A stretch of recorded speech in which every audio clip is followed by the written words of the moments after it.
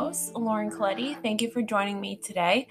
I'm coming at you from New York. It is Monday, February 1st. Happy 1st of the month. Thank God January is over and we're having a winter storm right now. And it is kind of forcing everyone, I think, to stay inside, relax, hopefully recharge, take care of anything you need to take care of. For me personally, I hate the snow. I don't think anyone who has to shovel 10 to 20 inches of snow really enjoys the snow. It seems to be that people that love the snow generally don't have to shovel it or drive in it. So I am not in that camp. I live with my mom who is in her mid-60s and it's between the both of us, so I have to shovel. So I definitely don't enjoy the snow personally, but I hope for anyone that does, you're having a grand old time and everyone's staying nice and cozy and warm. And I hope everyone had a great weekend. I just wanted to do a little recap. My weekend was particularly eventful. Friday, I got my hair did and I went to a paint night with my boyfriend and his family. And then Saturday, we went to a health club for a detox service. And Sunday, we went to brunch. So it was pretty fun. And I have been experiencing some negative side effects due to my IUD. If you know, I got a copper IUD, the Paragard, in the beginning of January. And not to give TMI, although this podcast is all about too much information, literally no filter, anything goes. I got my first period with my IUD and it has been extremely unpleasant, very painful, very bloody, and just not feeling great. So I would love to know anyone's experience with their IUD. If I have my future periods like this, I really can't do this for another 12 years. So I'm considering getting it taken out, but please let me know your experience because I would love to know if it gets better, if it normalizes, if your cramps continually got worse, if your periods continually got heavier. I feel as a female, we need to be empowered in our sexual health decisions so that we can make the best choice for us. And what's the right decision for you may differ from the next person. So it's good to explore all of our options. But for now, I'm very grateful that I am protected against unwanted pregnancies. However, there's consequences with every decision we make. So we know that. So now that it is February, let's get into today's episode. I wanted to kind of talk a lot about relationships this month because of Valentine's Day. I was teetering back and forth between different topics for today's show. I don't know when I will launch this episode, but as many of you know, I'm returning back to work next week. So I'm trying for you guys. I want to put out as much content and new episodes as I can before I return back to work and have zero time on my hands. So I hope y'all have been enjoying the last few months' episodes and let me know if you really want to hone in on relationships this month. I am in a relationship, a monogamous relationship. However, I don't want to just talk about relationships in the context of being in a relationship because I know a lot of people are single or in complicated situations. So I really wanted to cater to everyone. And it wasn't very long ago that I was on that single flow, dating and just despising the dating apps because let's be real, folks, how else do you meet people nowadays? Add on COVID to just life in general, and it makes dating extremely hard. So unless you're in an office and you're not working remote, there perhaps could be a few potential candidates where you work. But other than that, if you're not commuting to school every day, if you're working from home, as someone in their 20s, I just have found it extremely difficult to go out and meet people.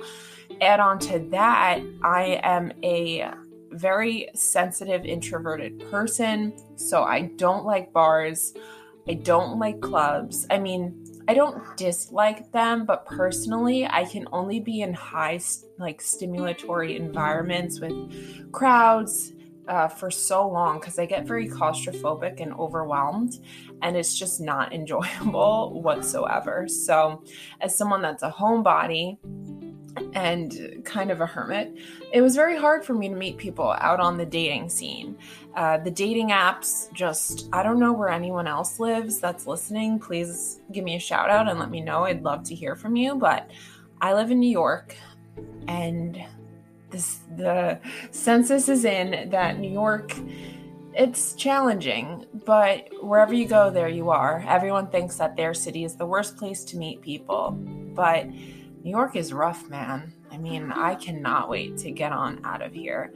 So I wanted to talk about today both dating with a mental illness, how to be in a healthy relationship as someone with a mental illness, its impacts on relationships, and loving someone with a mental illness. Because I wish I could have my boyfriend on for this episode, because he has been thebomb.com with this. He doesn't have a mental illness that I know of. I wouldn't say I get that vibe from him whatsoever.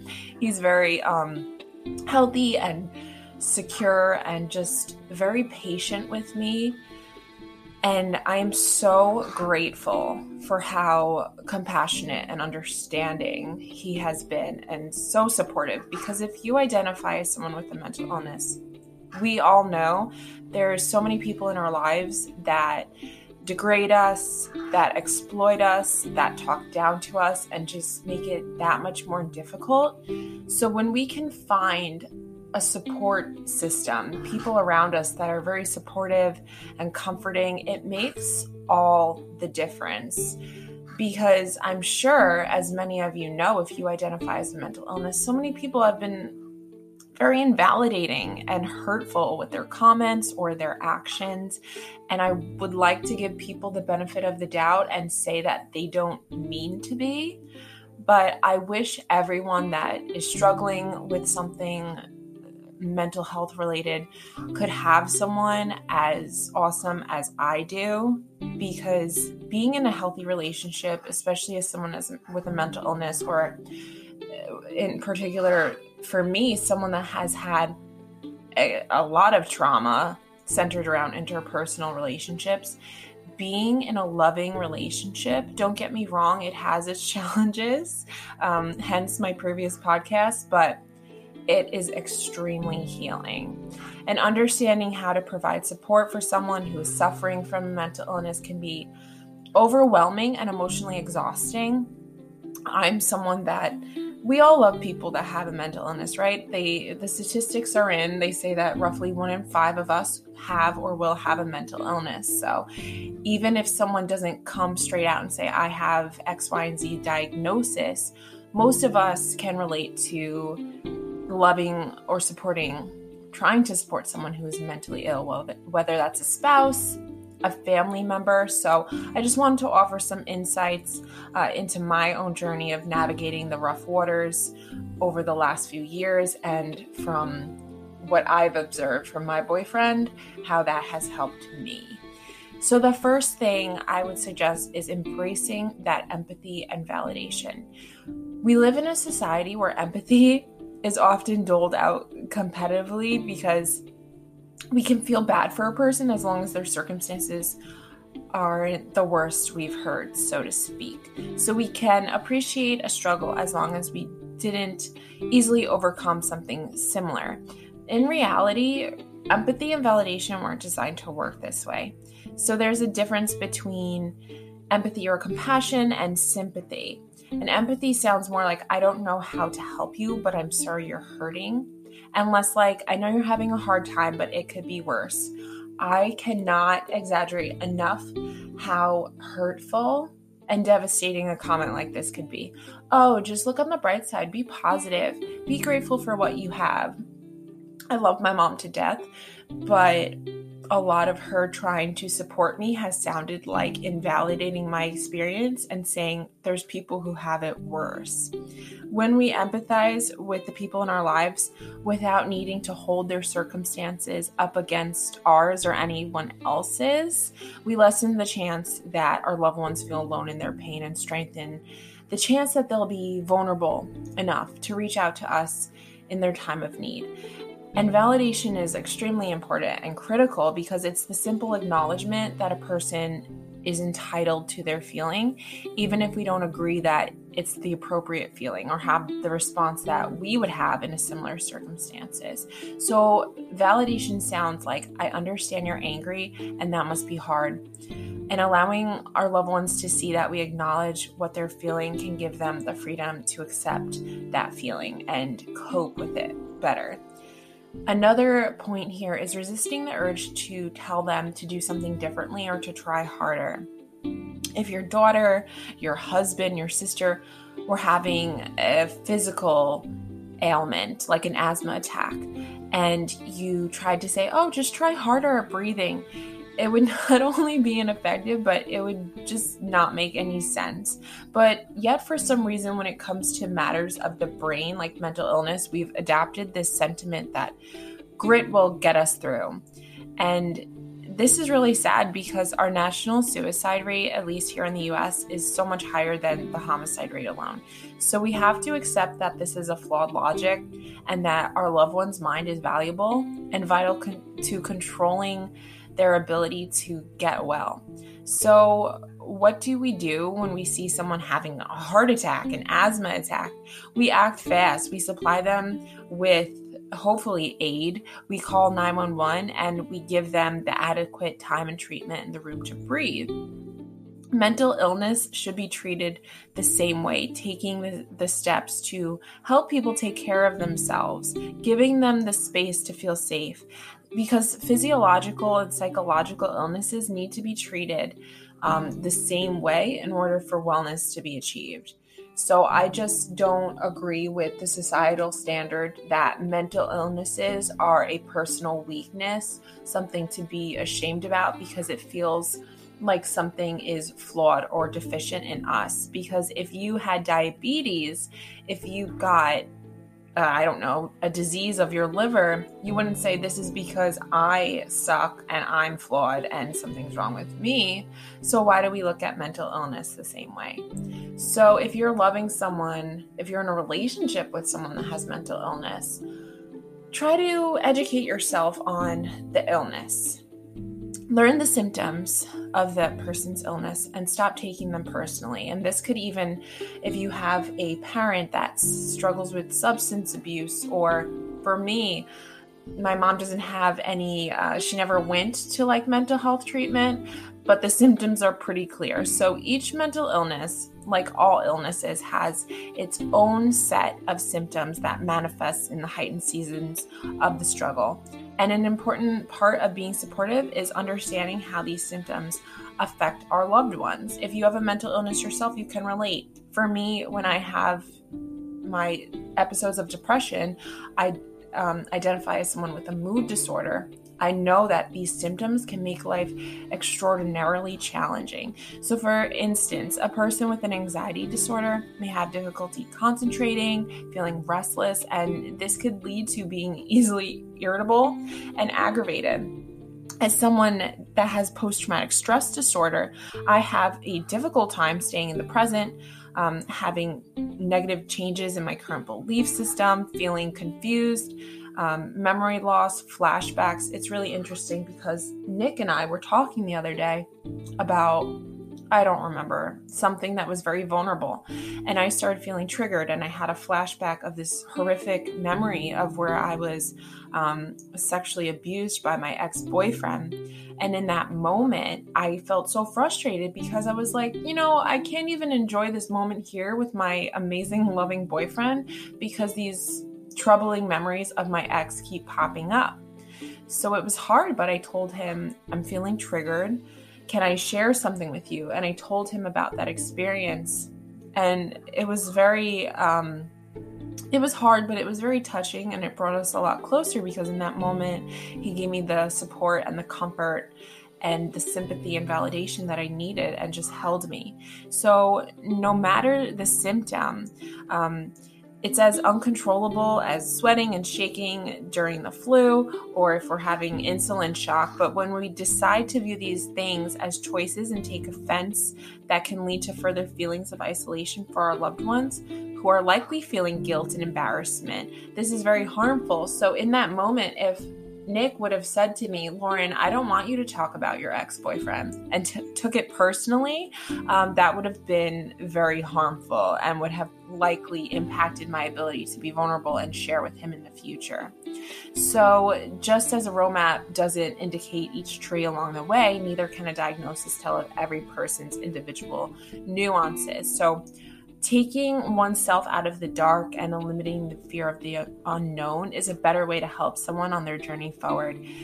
I think it can be very hard and lonely to the person on the receiving end of these symptoms. It can feel like a personal attack, and those feelings can understandably get in the way of the relationship because of that. So it's just as important for family members, spouses, boyfriends, girlfriends to have a support network as it is for those struggling with the mental illness. So I have to, as someone with a mental illness, put myself in Nick's shoes and see how trying it could be for him.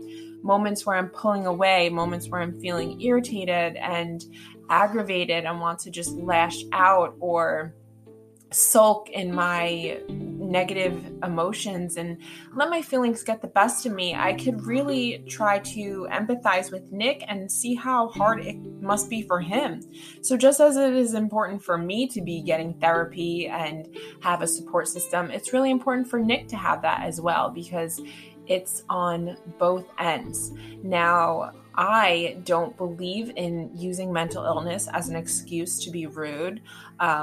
As someone that worked in the social services field with individuals with mental illness, something I would hear from my coworkers or see time and time again is people blaming their aggressiveness or their anger or just being very disrespectful on mental illness, saying, oh, I can't help it, it's my mental illness.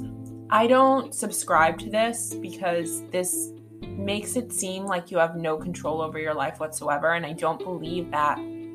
As for me personally, I don't believe I'm a victim of my mental illness. Yes, I might have been a victim in the past, but you can either use your experiences and your life struggles to make you bitter or make you better. I didn't make that up. That's just a rephrasing of a common line. But of course, there are times when we feel out of control, helpless, powerless. We are entitled to these feelings. But to really grow, and I know many people that listen to this show are spiritual and into self-help and self-development, we have to take ownership and accountability and responsibility for our choices moving forward, because we can't control what happened to us in the past, but we can choose to reframe and learn from that and use that as a catalyst to move us forward into the best version of ourselves. So let's together research our treatment options for those of us who are struggling with mental illness. Let go of our timetable. There's no magic time frame for healing, and mental illnesses ebb and flow over the years. They get better, they get worse, they sort of stagnate. So we have to know that we can encourage people to get outside support, but that alone can't fix it. And we can only do so much if we are loving someone with a mental illness. We can't control their treatment necessarily. We can't control their healing. That is their decision. And we have to remember that people with mental illnesses are not suddenly different people because they are sick. When they're struggling, they aren't monsters. When they get better, they are not new people, but our feelings and our situations can trick us into thinking so. Mental illnesses are illnesses, and sometimes they can change someone's circumstances. They can even change their personalities for a time and their interests and their spirit, but they are the same person that we've always loved. And they need you to see that person in them, even when they can't see themselves clearly.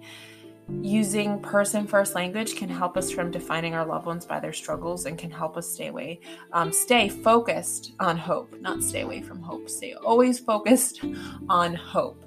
So just know that if you love someone, a mother, a sister, your boyfriend, whomever, and they're struggling, one, it's not personal.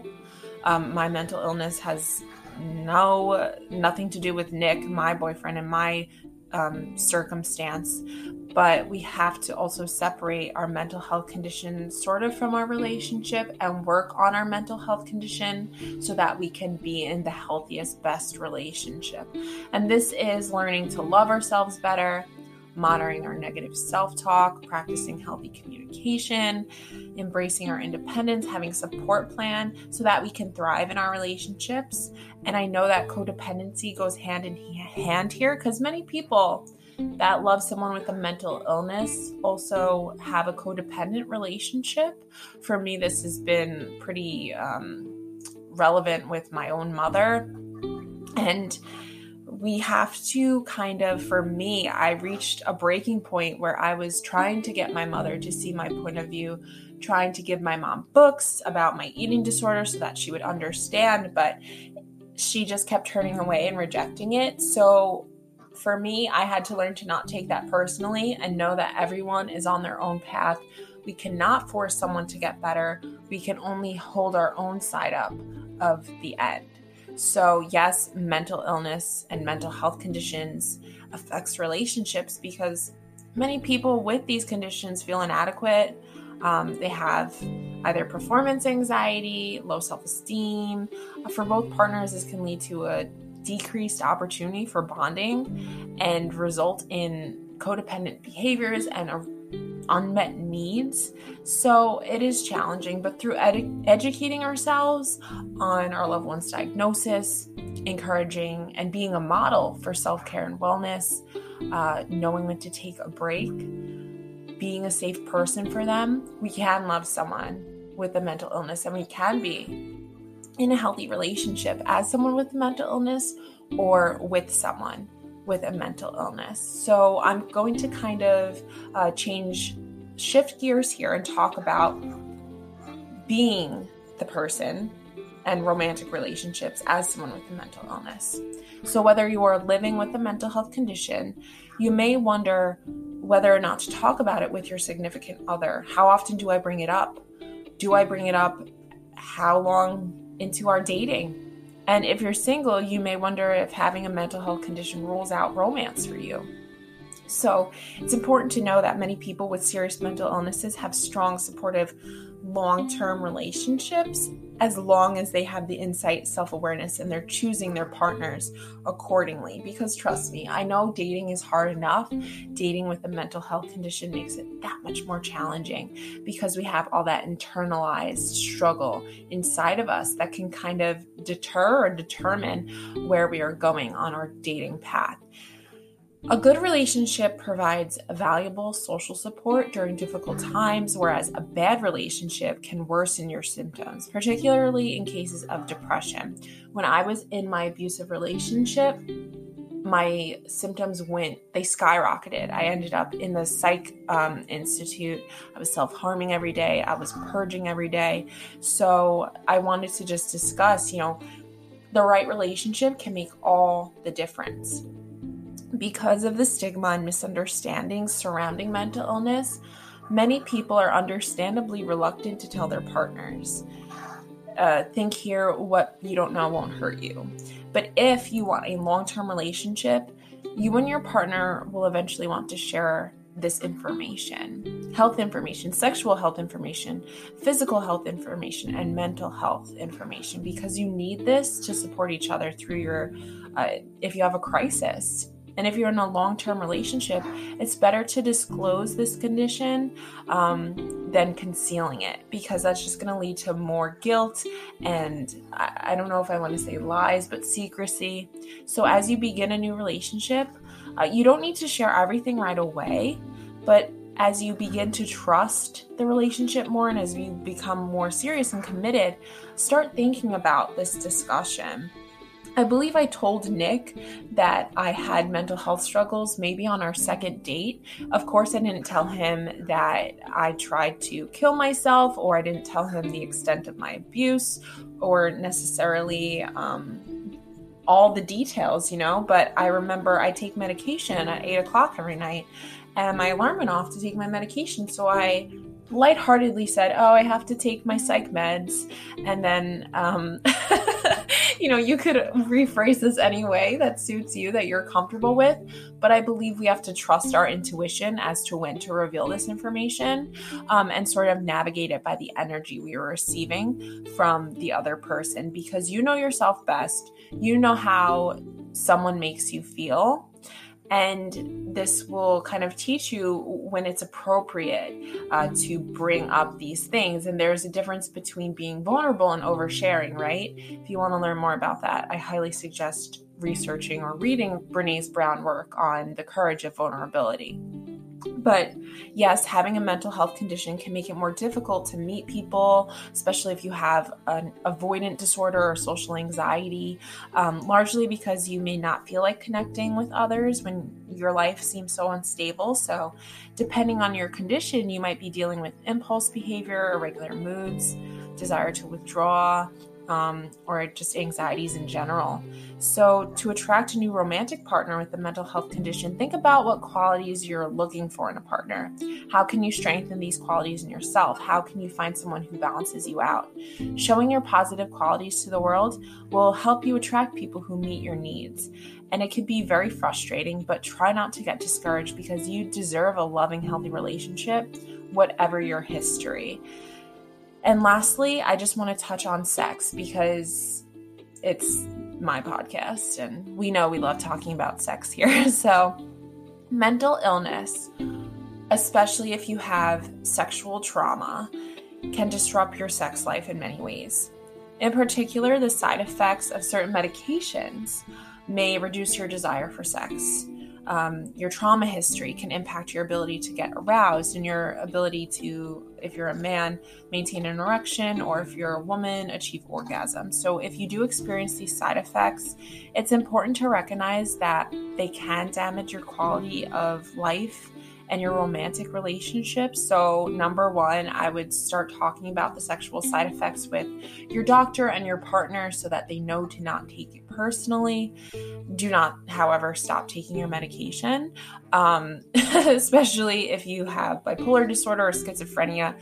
Your psychosis or mania will likely worsen if this happens. So never just stop taking your medication cold turkey. Take your time to work with your doctor to reduce negative side effects, or perhaps ask about switching. I personally liked the medication Wellbutrin. I found that helped my sex drive rather than decrease it. But for me, especially as someone that has a menstrual cycle, my sex drive can largely ebb and flow throughout the month. So just keep this in mind. And as you work with your doctor, and maybe even try sex therapy. I went to a sex therapist once and found her extremely helpful to work through my sexual abuse and talk about how I could have a healthy sexuality moving forward. Don't forget to show affection and love for your partner. And this can be in ways other than sex, because by reminding yourself and your partner that neither of you is to blame for your sexual complications, know that your setback is temporary. And through communicating and being honest with your partner and creating desire and passion and romance in other ways, for me, I know that this has largely increased my desire to have sex with Nick. It's not so much about the touching or the kissing sometimes, but after we have these very loving, vulnerable conversations, I just want to ravish him and rip his clothes off. So that's something to keep in mind as well. And through building a relationship through healthy touch and healthy physical affection, this can, as a result, lead to an improved sex life. So I hope this episode helped you in some way. Me and Nick are actually going to try to go to couples therapy, I think, next week. So that should be interesting. I'll try to do an episode on that. But I thank you for listening. I hope that this helped you in some way or resonated with you. If you found this episode relatable or helpful, share it, like, comment, subscribe. I thank you so much for listening. I hope you all stay safe and healthy and happy in the snow. Hang in there. I love you so much. Thanks for listening, and I hope you have a wicked day.